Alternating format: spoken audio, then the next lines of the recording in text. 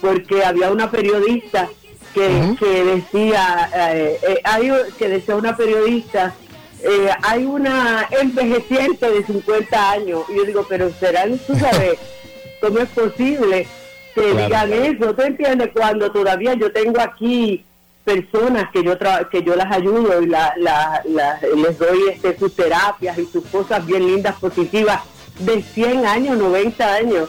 Mira, mi suegra tiene 95 años y todavía tiene deseos de vivir, de seguir hacia adelante. Así es que, mira, no importa, yo no le doy importancia a esas cosas, yo sigo para adelante.